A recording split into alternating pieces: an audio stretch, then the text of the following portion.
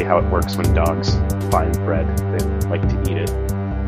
My dog has a weird, I don't know, some sort of deep ingrained carb addiction, I guess. So when there's bread or pizza or pasta, he kind of freaks out. Even though I don't give it to him, he still gets much more excited than other things. Like I cook a steak and he's like, all right, that's kind of interesting. But if I've got like spaghetti, he's like, please, for the love of God, give me some spaghetti. Just the pasta, please. None of that sauce. None of this sauce garbage. Well, he can take or leave the sauce. He doesn't really care. Just wants that delicious processed wheat matter. Yeah, we give our daughter these little rice puffs. They look like Cheerios, but they're made of rice flour in there. I recently they come in like a plastic thing, right? Yeah.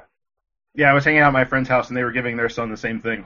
Yeah, so I left a couple of tiny little puffs on the kitchen table when I left the house the other day, and I realized as I was closing the door that I'd forgotten something, so I went back inside and found not Wally, Quincy, our bigger dog, on top of the dining room table eating the puffs. He had jumped up on the bench, because we have a bench on one side of the table, because we're rustic like that, and had climbed onto the table to eat them, and he just came inside and yelled, "What the hell, Quincy?" He just hopped down off the table. He's like, "Nah, YOLO." Oh, hey! It's like, oh, what are How's you it doing going? here? Funny. You should come in and see this. Hey, welcome in. This is Filibuster, the Black and Red United podcast. We actually are a soccer podcast, even if sometimes we talk about bread and dogs and babies and whatever else happened to come up during that conversation. I'm Adam Taylor. I'm back from Belgium. I'm joined by Jason Anderson and Ben Bromley. All of us are from blackandredunited.com. I don't know why you're booing me there. I deserted you, and you had an Adam-free podcast to start with stupid references to jokes that we have that aren't particularly funny. What do we have if not jokes that aren't funny? We have soccer, Ben. Okay. We have soccer. And rice puffs. And rice puffs. We are going to be talking DC United tonight. It's an all black and red show. We'll be talking the 1-0 win over Orlando City last weekend. We're going to be talking about what will hopefully be the team's next win this weekend against the New York Red Bulls. Some Atlantic Cup revenge on tap there. Before we get to that, though, Ben, you have a very colorful drink in your hand. I do. What are you drinking? It's called a Paloma. It is grapefruit juice, tequila, lime juice, and club soda. It's what I had available. It was like, I have a bottle of grapefruit juice. Let's see what the internet says you can make with grapefruit juice. And how is your mixed drink? It's good. It's good. It's not great, but it's good. What kind of tequila do you have? What is it called? Tres Agaves? It's the cheapest one in Virginia that is actually 100% actual agave, and not like that Cuervo crap. Does it come in a glass bottle or a plastic bottle? Glass bottle. Okay. But it comes in a glass liter, not a 750. Okay. But for those of you who don't know, Cuervo is only like 30% real tequila, and the rest of it is just vodka. Like the regular cheap and sadness. Cuervo. Yes, exactly. Well, it's actually beyond vodka. It's neutral spirits. It's vodka that hasn't been watered down. Right. So don't buy Cuervo. Look for 100% agave on your tequila label. The more you know. Jason, what are you drinking? I have Oscar Blues. I don't know if this is new or if it's just the first time that it was being carried near me. But I have Oscar Blues' Pinner Throwback IPA. It's not ideal because it's spring, but in the summer, I could see going through a lot of these because it's like a light kind of. Actually, now that Ben's brought up grapefruit is probably the citrus fruit that comes out the most. Some IPAs are sort of piney, some of them are sort of citrusy. Mm-hmm. This one's more citrusy, but it's really good. And I could see going through a lot of them, if not for the return of Dead Rise Ale, which is also back. Which we will. It'll be a drunk summer. It always is with you, Jason. It always is. Mm. So actually, when I was over in Europe, I learned that the Netherlands is developing an American-style craft beer culture. They don't have the same brewing tradition that Belgium and Germany have. Heineken is from there in Amstel. Those are their famous beers. They're not the big, well-regarded, critically acclaimed type of beer. So there's a lot of room for experimentation there. And so there are American-style IPAs and rye pale ales. And one IPA I tried while I was there, I forget who made it. It was actually a black IPA. It was straight grapefruit, 100%. The taste was in a black IPA. Yeah, that's a surprise. That's interesting. And Adam, are you trying to cast aspersions on official MLS partner Heineken Brewing Company? Not at all. No. Why would I do that? I don't cast anything, let alone aspersions. That said, I am still on my Belgian kick, and so I'm drinking a Leffe Blonde tonight because that's a Belgian beer that's available in my grocery beer aisle. So that's what I got. Leffe's good. It's a good cheap option if you want any sort of Belgian style beer. Yeah, it's not the best Belgian beer, but it's a good beer. It's commonly available and it's good. It's nothing special, exactly. But if you're looking at that or like another try of Yingling, you should try Leffe if you haven't had it before, because you've had Yingling at this point. And if you haven't, do you even drink, bro? Probably not. No, probably not. That's cool. That's allowed. Anyway, let's talk about soccer, you guys. DC United stole 3 points at the Citrus Bowl thanks to a Luis Silva free kick in stoppage time, beating the Orlando City Purple Lions 1-0. I guess this means Luis Silva's back, you guys. Yay!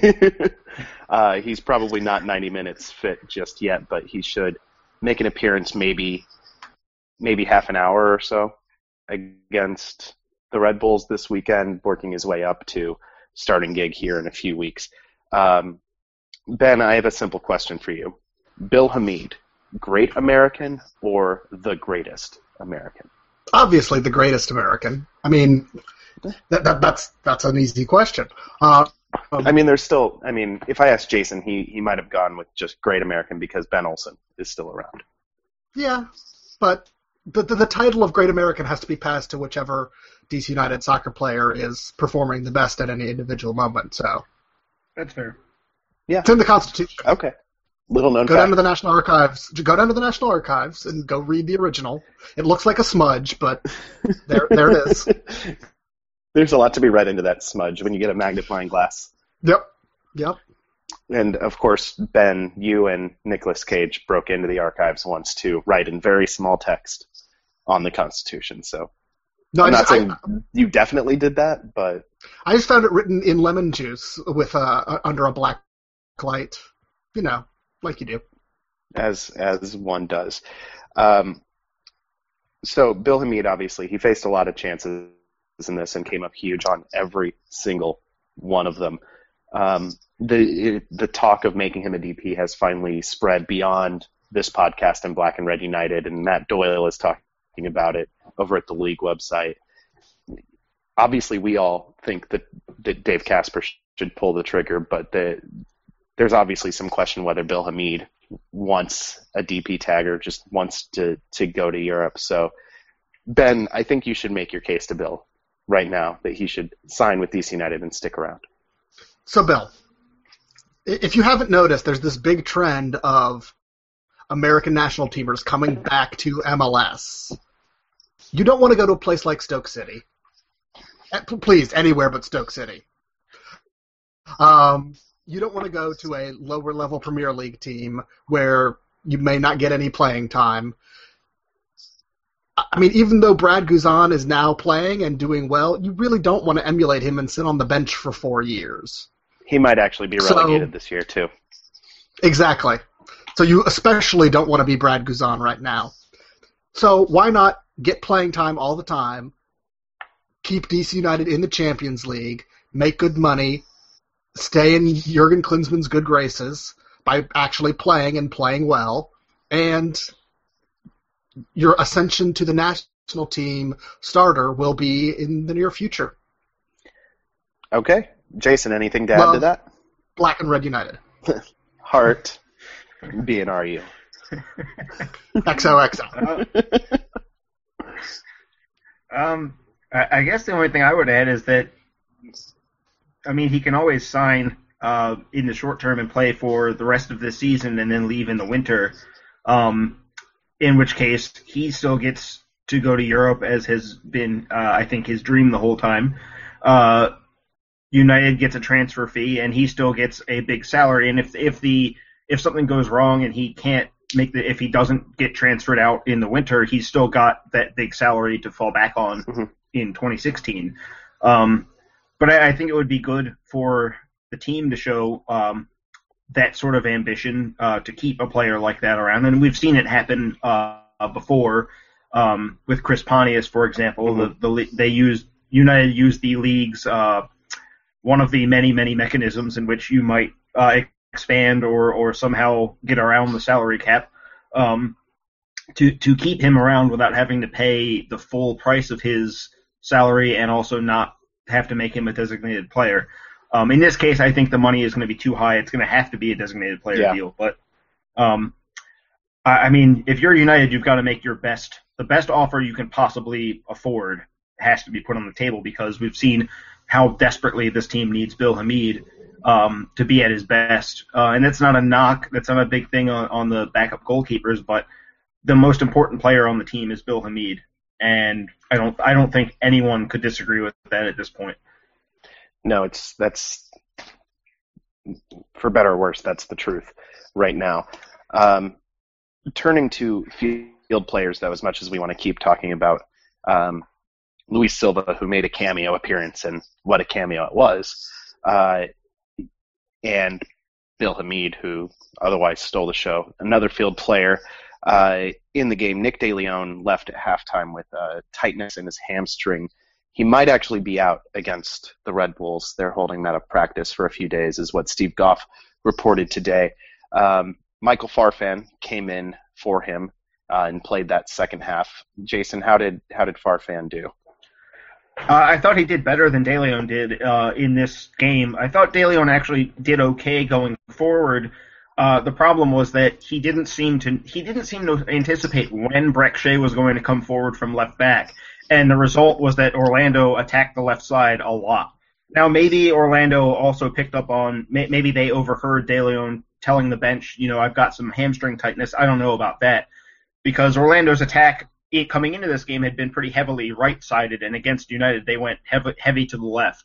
But in either case, he struggled with the timing of when Shea was going to come forward, and Shea ended up firing into pretty dangerous crosses and just generally causing a lot of trouble in the first half. I think he did an okay job dealing with Eric Avila, but he wasn't able to make the shift he needed to when it was time to make it, to deal with Shea and hand Avila off to Sean Franklin. So after halftime, I think Farfan came in. I'm almost sure that Farfan was given some pointers on the bench even before going to the locker room at halftime and said, these are the things you need to look out for because this is what's going wrong right now. So he had that advantage over DeLeon, having gotten to see what Orlando was trying to do. But I also think not only did he take advantage of that extra prep time, but he seemed to come in and change the tone of the game a little bit. He was more physical than DeLeon. He got in some pretty hard tackles. Farfan may be known for being a creative player, but he's definitely not going to shy away from the rough stuff. He did play in Philadelphia. Right. There's an edge to Michael Farfan. And United needed something to change in that game, because the way it was going, it was all downhill for Orlando. And DeLeon, not that he was shying away from it either, but he was not necessarily getting in as physically as Farfan was almost immediately. And I think sometimes when you're struggling, you need that little edge. I'm not saying that, Olsen should look to send in the hockey equivalent of sending in a goon to go in and start fights. But sometimes you need to get a little tougher and tackle a little harder and maybe throw the other team out of their stride just a little bit. And I think Farfan I'm not saying he turned the game around or anything, but he did help United push things back a little closer to being even in a game where the first half it was basically an offense versus defense drill, and in the second half it was a little better. He didn't create that much, but the possession I thought was a little better from him, and the defensive side was better. So I'm not. If De Leon can't play this coming weekend, I'm not too worried. Even though I have really liked what De Leon's done this season thus far, but I also think that Farfan is capable of playing at that level, which is why I was excited to get him, because he can play 3 different midfield positions in this formation and contribute something at a good level. Yeah, you mentioned he was better in possession, and in fact he completed, I think it was 19 of his 20 pass attempts. Yes, which is a very nice rate of completion, and that's Yeah. something that he's done any time he's been on the field. He's just a guy who keeps the ball moving and gets it to teammates instead of turning it over, which is nice because a lot of midfielders on United right now are not succeeding in that facet of the game. Right. Yeah, I mean, at halftime, I think the possession stat wasn't as pronounced as I thought it was going to be, but it was still clear that Orlando had taken ownership of the ball, and DC United was basically, yapping at their heels, hoping that maybe we could get a touch here and there, which is not ideal. And when Farfan came in and he didn't complete too many dangerous passes, but you've got to crawl before you can walk, and so if you're just completing side-to-side passes, at least it's something. There you go. What else from this game? Bill Hamid nominated for Save of the Week. Go vote on the league website, MLSsoccer.com. If Breck Shea wins that, I'm going to kick something. See, I would actually... Probably a wall or something. I think our listeners should write in, email us at filibusterpodcast@gmail.com or tweet at filibusterdcu and let us know what Ben should kick if Breck Shea wins Save of the Week for his goal line clearance of Chris Pontius's rebound attempt. That was actually if they could combine saves by multiple people, Donovan Ricketts and Breck Shea might actually deserve Save of the Week because there were 3 actually pretty good saves that kept United off the scoreboard in that little flurry, but just the goal line clearances. Right. I mean, it was exciting, and if you're an Orlando fan, pretty big, but I mean, I think it's pretty good, especially I think the Shea clearance is top 3 in that field, in that the other 2, like Tyler Derrick is basically a bad version of Bill Hamid's save. Joe Bendick's save involves Joe Bendick making a bad save and dropping a juicy rebound that he should not have dropped. So those 2 should not get any votes. They will get many votes, and knowing the way United does in these polls, they'll probably both do better than Hamid because everyone is stupid. So if you're one of our listeners and you're voting for Joe Bendick or for Tyler Derrick and you're not currently wearing a Toronto or Houston jersey, I'm sorry, but you're dumb. I hate to inform you. Also, but you're dumb. You probably have an inkling that you're dumb, but now I'm confirming it. Also, vocal minority people, vote for Bill Hamid. It was better than Joe Bendick's. We know you're Toronto fans. Vote for it anyway. Just to be honest. Also, disclaimer. Haven't they been through enough? Also a disclaimer, I will only kick non-living things. I will not kick any living things. You will not kick your own cats. Or anyone else's cats. Or any other living thing. Well, I might kick a tree. No animals. Nothing from the animal kingdom. No vertebrates. Okay, guys. Definitely no Everyone send in your suggestions for invertebrates. I want Ben to kick a geoduck. Or a jellyfish. Barefoot kick a jellyfish? Can we get you to do that? No. You're not Johnny Knoxville. No. All right, let's turn our attention now. Ba-dum-bum. Let's turn our attention now to this upcoming weekend. DC United hosts the New York Red Bulls Saturday at 7 p.m. It is a battle for first place in the Eastern Conference. In fact, these 2 teams have not lost to anyone but each other, and they've only played, and we all know how poorly that went. But outside of that game, both teams are unbeaten so far this year, 1-2 in the Eastern Conference. Jason, given DC United's absences, Fabian Espindola, Eddie Johnson, Luis Silva, Marcus Halsti, and the tumultuous offseason that the Metros had, firing Mike Petke, losing Henry and Loyandula, and Cahill, for that matter. Who saw this coming, these two teams being in first place at this point in April? Well, I don't think too many people thought United was going to be where we are, and to be fair, with a very large slice of luck helping that out. If this was an unlucky team, we might be sitting with 1 point from the Montreal match. But sometimes you make your own luck, and I guess that's helped a lot for United. But for the Red Bulls, I think there was a lot of uncertainty because, on one hand, their midfield looked pretty good on paper, despite the lack of a true left winger. Everything else looked good. Wright Phillips was still there. The issue was really the back four, and who's going to create the chances without Henry and Loyandula. The midfield is covered. I mean, Felipe and Sasha Kljestan are not on that level of chance creation, but they're still pretty good. Lloyd Sam has stepped his play up, and I don't know that people were necessarily expecting that. For him to add the wrinkles he's added to his game so quickly. And Wright Phillips has actually added a lot. Last year his role was just poach goals, and that was it. And now he's against DC especially, dropping into the midfield, helping with possession, helping set other people up with through balls. That this was not something he was doing last year, mostly because he was just trying to stay out of Thierry Henry's way, which I think was probably what Henry told him to do. Just go stand near the goal and wait. Which is a I guess a good strategy. Kenny Cooper got 18 goals following that plan, playing alongside Henry as well. So I guess I would say the Red Bulls, people probably thought they were going to be a little further ahead of us at this stage. But I don't think anyone was expecting both teams to have as many points as they do right now. Yeah, I think that's fair. I thought New York would come in out of the gate a little more slowly, given the new system, the pressing system that I'm going to get it wrong. I'm going to say the wrong name. I always do this. It's not Jesse Jay Marsh. Heaps. It's Jesse Marsh. For some reason, they're the same person in my mind. Which angry early to mid-aughts MLS player are you trying to refer to? Yeah, they are the same person in my mind. Jesse Marsh, he's installed a high-pressure system there, and I thought that there would be more gaps in that system to exploit, and more, especially given the frailty of their back line.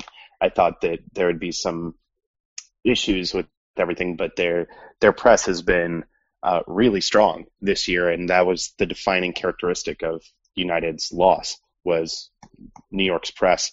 And Ben, what can DC do to deal with that high press this time around? Well, I think they started to show it a little bit in the Orlando game. I think they've started finally to start improving their passing through the midfield.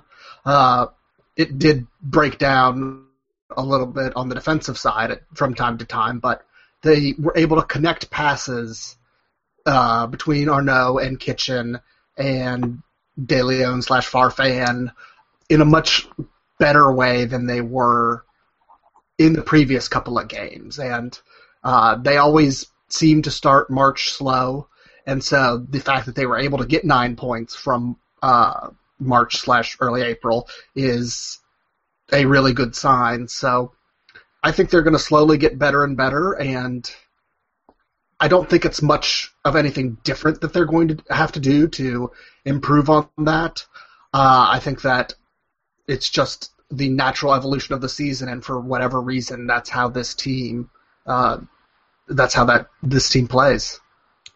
So let's talk a little bit more about that, not just in the context of the upcoming game against the Red Bulls. We've seen Bill Hamid deal with lots of chances and deal with them very, very well, obviously. But sometimes that happens with this team, and a lot of people seem to assign that as a one of the defining characteristics of Benny ball, the style of soccer that has kind of developed under Ben Olsen. A lot of people would say grit is also the defining characteristic. Never mind, there are a lot of players who can play really good soccer. There was a debate this week, though, about the sustainability of Benny ball, and Ben, I know you talked about it a little bit last week. I don't know that we've ever properly defined what Benny ball is. Well, I think that's part of the problem. I think a lot of people define it as a lot of different things. Yeah, I think that's right. So let's work on that. Let's define Benny ball, and then we'll get back to the Red Bulls after we deal with this more important thing.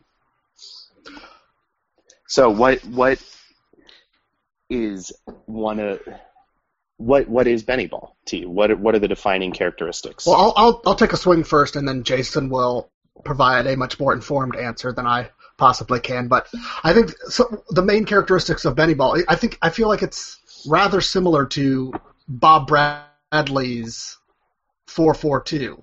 It's a compact, narrow midfield and defense with midfielders cutting into the inside, forcing teams wide, making them take crosses, and relying on Bobby Boswell, Steve Birnbaum / Jeff Park / Kofi Apare, and Bill Hamid to just own the box and prevent any of those crosses from getting in. As we've seen a little bit at the beginning of this year, it breaks down a little bit if the narrow midfield can't prevent you from going through the midfield, like Kaká's run in the Orlando City game, where he was just where the communication breakdown between Perry Kitchen and Dave Yarnow allowed him basically a free run right through the middle of United's midfield. But it's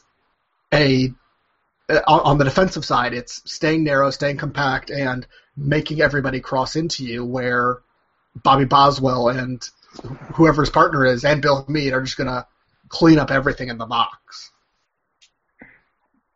I think that's definitely what it's become in a sense, but I think there's more to it than just that system. Because I think Ben Olsen can change the system and still keep what I think of as the core tenets of Benny ball, and that's kind of a pragmatism, meaning he cares about winning and scoring goals and preventing goals rather than maintaining possession for possession's sake or other statistics. Basically, he's a scoreboard first kind of coach, which is different than a lot of the more fashionable coaches you'll hear about. Caleb Porter Jason is a guy who, they care about the system and the tactics and making things pretty. Ben Olsen doesn't. He really doesn't. And so I think pragmatism and a focus on the end result is one of the defining kind of foundations of Benny ball. Jason, what do you think? I think pragmatism is a big part of it. I think this is a team that's not necessarily committed to a certain style of play or a certain formation. Obviously, people are going to say, they play 4-4-2 all the time. Olsen, over his tenure, has tried repeatedly to bring in other formations. He tried a 4-2-3-1, especially to get Branko Boskovic on the field. Which was very successful in 2012. Mm-hmm. Right. And he tried a 4-1-3-2 in multiple seasons. He's tried to bring that formation in. He traded Rodney Wallace to get Dax McCarty in an effort to make that formation work in 2011. It didn't, because McCarty was having to play a role that he wasn't really suited for, but the idea was to build a team playing 4-1-3-2, not to play 4-4-2. I think the reason it's stuck with that formation for so long has been that that's what we have on hand. That's the best way to get our players into the best spots is playing that way. Now there is a certain I wouldn't go so far as to say fear, but maybe an antsiness to take a chance on more attack-minded players down the middle of the field. You don't see you see, for example, someone like Michael Seaton struggling to get a look because maybe the defensive side of his game isn't where it needs to be. Someone like Colin Martin gets put out on the wing a lot of times, though in the preseason he did play at the point of a diamond. But those are the things that get kind of lost in the wash a little bit when people talk about it, because for a certain segment of fans, Benny Ball means basically what happened in Orlando, which was not a good version of any system. It was a team hanging on for dear life and then somehow getting away with it. But I think a big part of what Benny Ball is also coming up big in the big moments, being good inside both 18-yard boxes. In 2013, I think there was I think I read a few different people say this and they were accurate.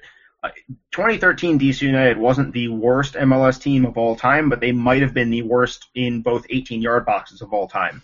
And I think Olsen set out to correct that. He found players that maybe they aren't great in the middle third, but when it comes to making a big play when the game is on the line, and in soccer, a goal-saving tackle or coming up with one finish in a game with few chances, those are the definition of game-changing plays. I think he found guys that can come up in those moments with the big play and get into the spots where those things can happen. And so he improved the team at the either end of the field and maybe the sacrifices in the midfield, though I do think in an ideal world, he would have a team that dominates possession, that plays good soccer, that plays actually probably similar to Arena's 98 DC United. But I also think he's just as much influenced, not directly, but I think from watching, I think he's just as influenced from Dominic Kinnear's Dynamo teams of the mid to late 2000s, in that they want to possess, they want to attack, but if that's not going to work, if it's not the best way to win, then so be it. They'll find another way to get it done. And those teams were great inside the box. They were good at defending in the midfield. Everyone worked hard. Everyone was committed.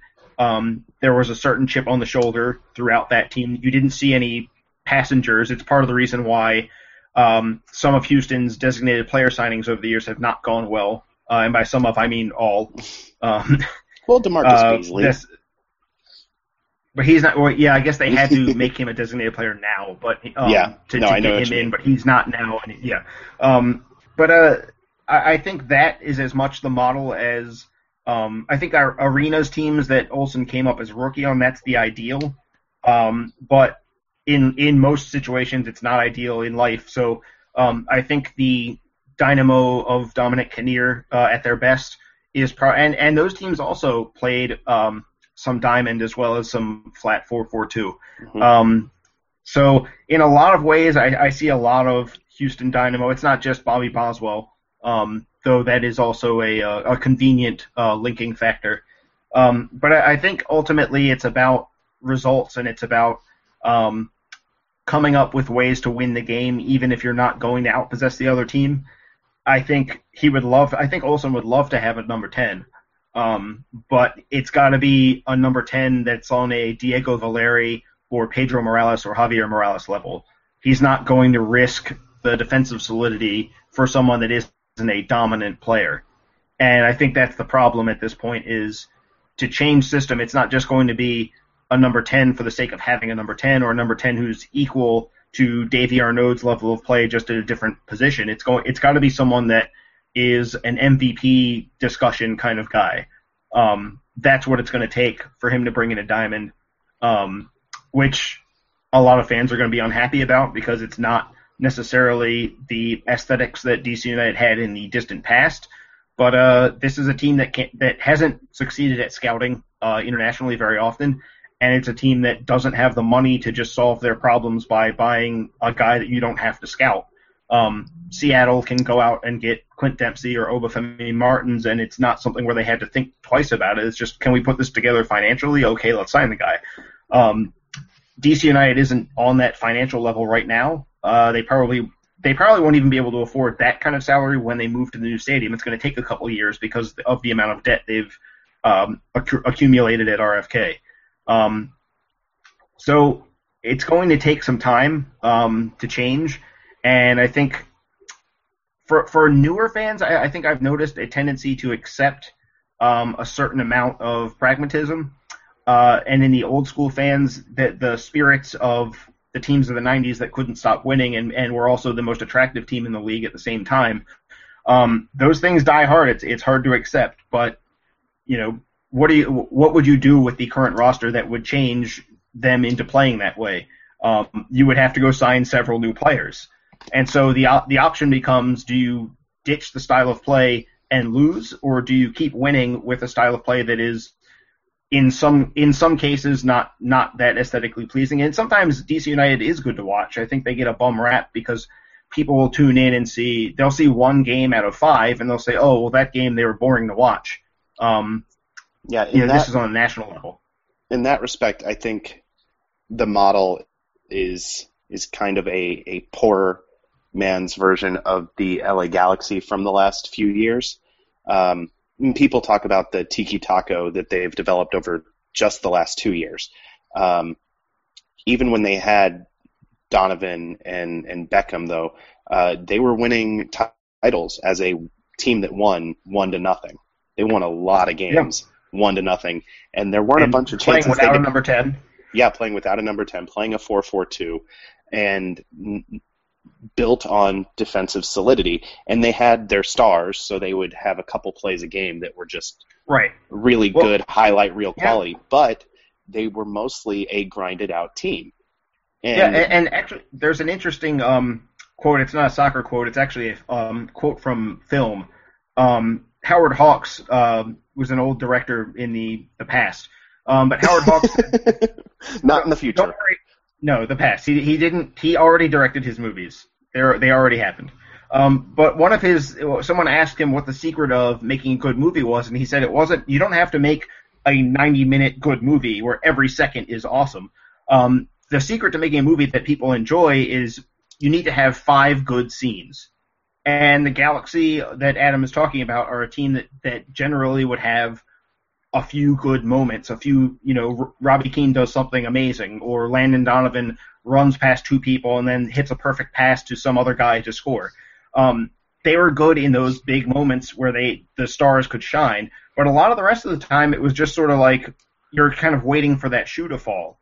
And I think if we had those kind of players, that would be what we were doing, but we can't afford a Robbie Keane, and Landon Donovan didn't fall into our lap coming back from Europe. So them's the breaks sometimes for any given sports team. Sometimes you just don't get these things, and that's how it goes. And sometimes your movie is only adequate.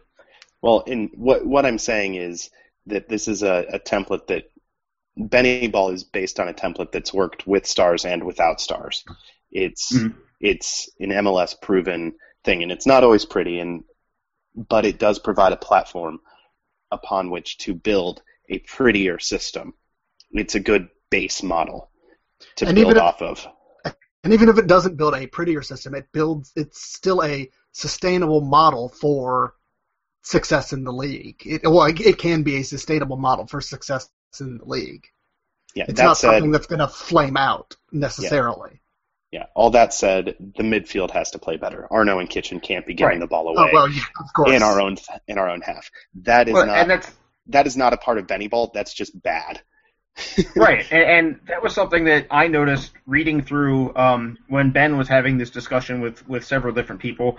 There were some people that conflated the performance against Orlando as being the model, and it's not. This was a bad performance. This was not Benny Ball. It was the system the players not working, so the system can't work. You can't talk about high-minded tactical stuff if the players are having a bad game. If the individual players are playing poorly, it doesn't matter who your coach is or what their system is going to be. The best you can hope at that point is that they don't give up a goal via some, either by the goalkeeper standing on his head, which sounds familiar, or maybe that the coach says, all right, let's just go into a bunker and ride this thing out.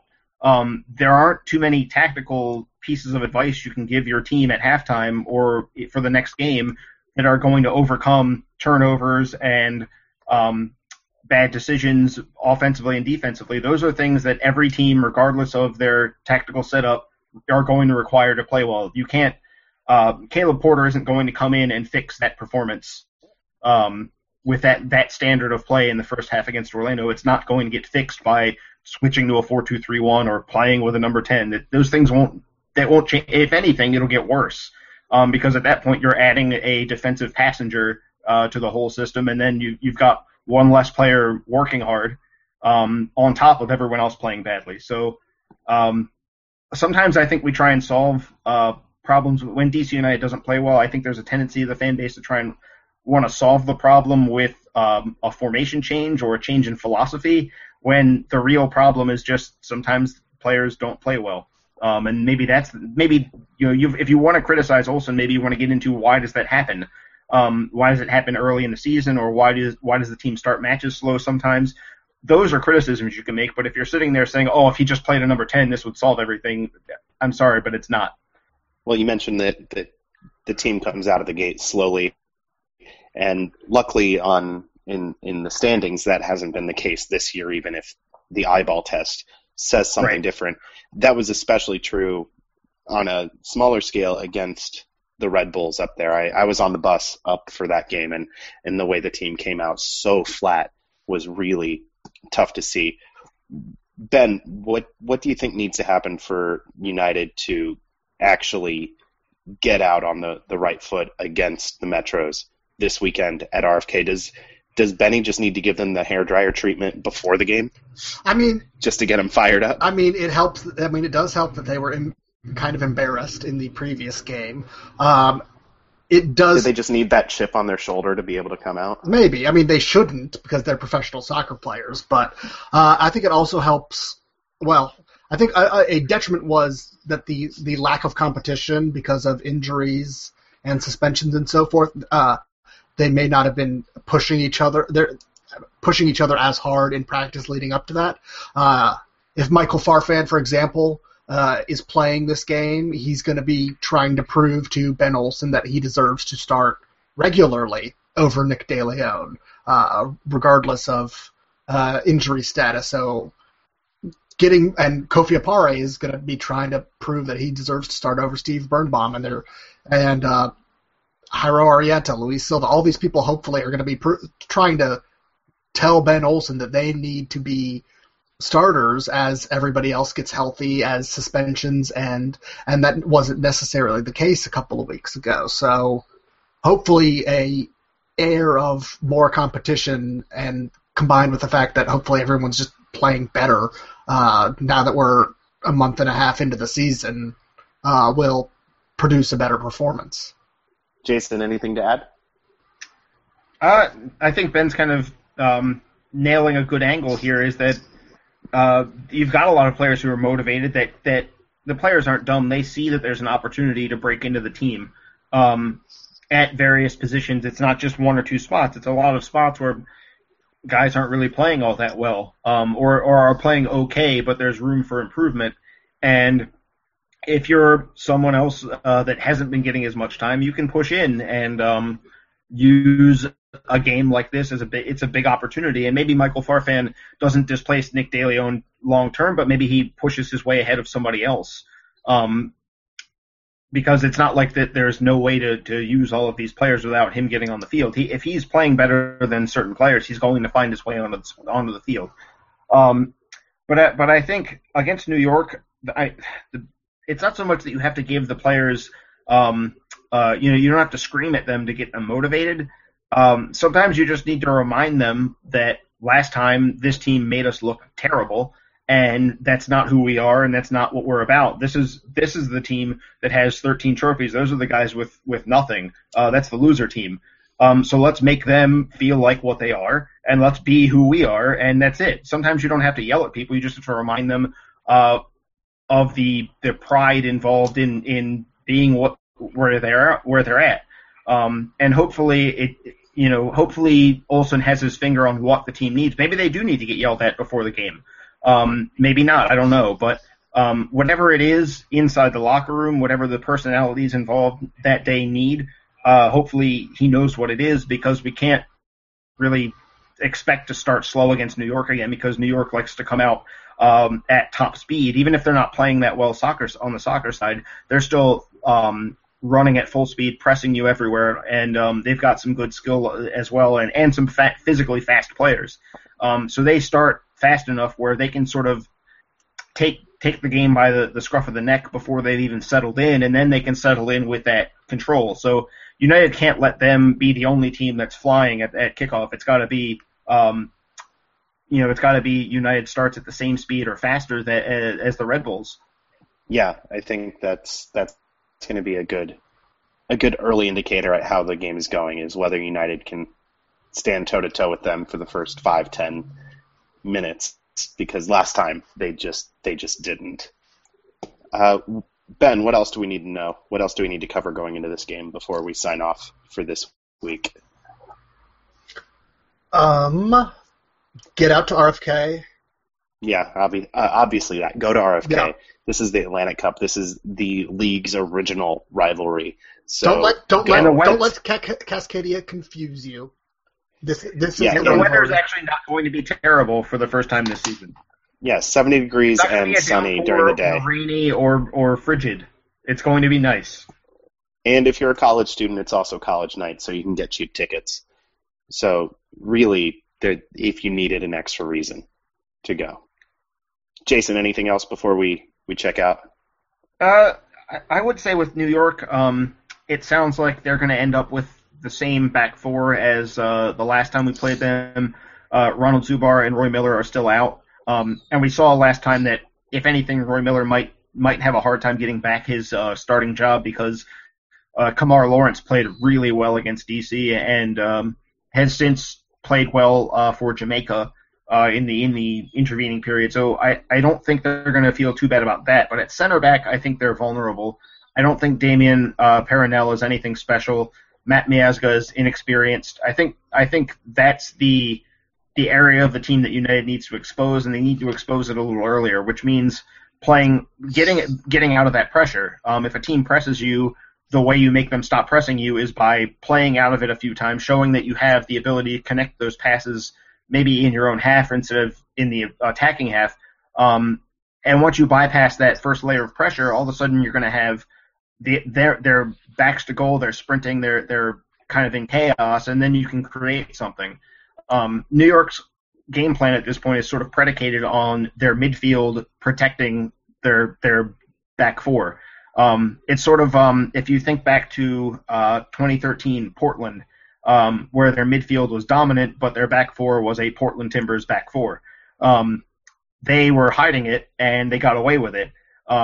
Whether New York can get away with that for an entire year like Portland did, I don't know. But this would be a good time to expose the fact that that's not really a good set of defenders. And even in the last game when DC was getting outplayed, we still had good looks fall to Chris Rolfe.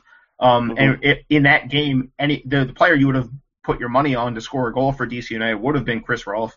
And so it's not like that United has to be brilliant to get around this incredibly good team. It's just you've got to play well enough to get out of some pressure, and then all of a sudden you're going to have a lot of chances to score, because the New York's just not going to be able to defend on the run. If their pressure isn't doing the defending for them, I think United's got a good chance to really test Luis Robles, because I don't see that defense adding much. That's for sure. Yeah, I think that's right. I think this is the big key. I think, besides, do the simple things well, is play for each other. Move, find open spaces, work for your teammates. Really basic stuff is what's going to win this game. But just getting it right over and over again. Yeah. Is the thing. With fundamentals, it's always about just doing it repeatedly well, rather than doing a spectacular job in this one play and then the next play doing below average, because that's where you get exposed. Mm-hmm. All right, that's where we're going to end it this week. Find us at blackandredunited.com. We're on Twitter at filibusterdcu, at blackandredu. Send your hate mail along with your suggestions for things for Ben to kick to filibusterpodcast@gmail.com or at filibusterdcu on Twitter. Find us on iTunes, where you can leave us a rating and review, which helps us spread the word and get the podcast into new ear holes, which sounds gross, but it isn't. We're also on Stitcher. We're on SoundCloud. The best thing you can do to help us out, though, is at the tailgate on Saturday. Tell your friends about the show and about the website. And that is how we will gain more listeners and take over the world. Hooray! For Jason and Ben, I'm Adam. We'll talk to you next week. Say goodbye, Jason. Goodbye, Jason.